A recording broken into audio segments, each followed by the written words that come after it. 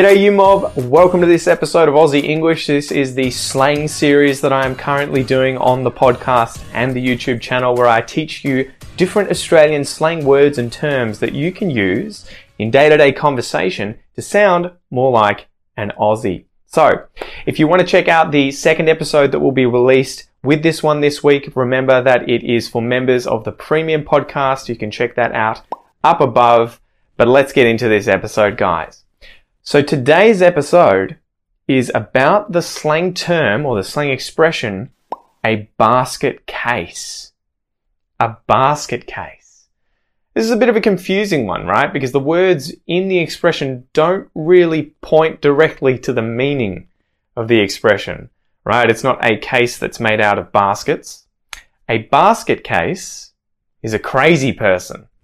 Right? A crazy person. So maybe you are going for a jog in the street one day and some guy just comes running around the corner and he's naked and drooling and screaming and, you know, he looks like he hasn't showered in days. You might jog to the other side of the road and just, you know, think, oh my God, get out of the way. There's a basket case running down the road. Watch out for this guy. He is crazy. He's a basket case.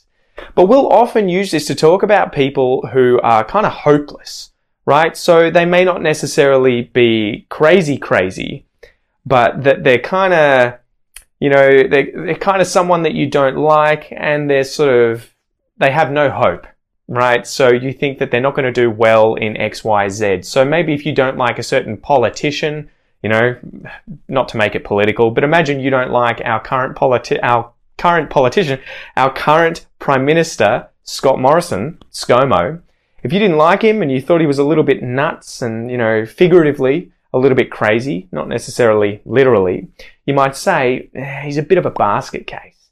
You know, I don't think there's no hope for him. He's a bit of an idiot. He's a basket case. So there you go, guys. That's the expression basket case in Australian English. Have you heard this before?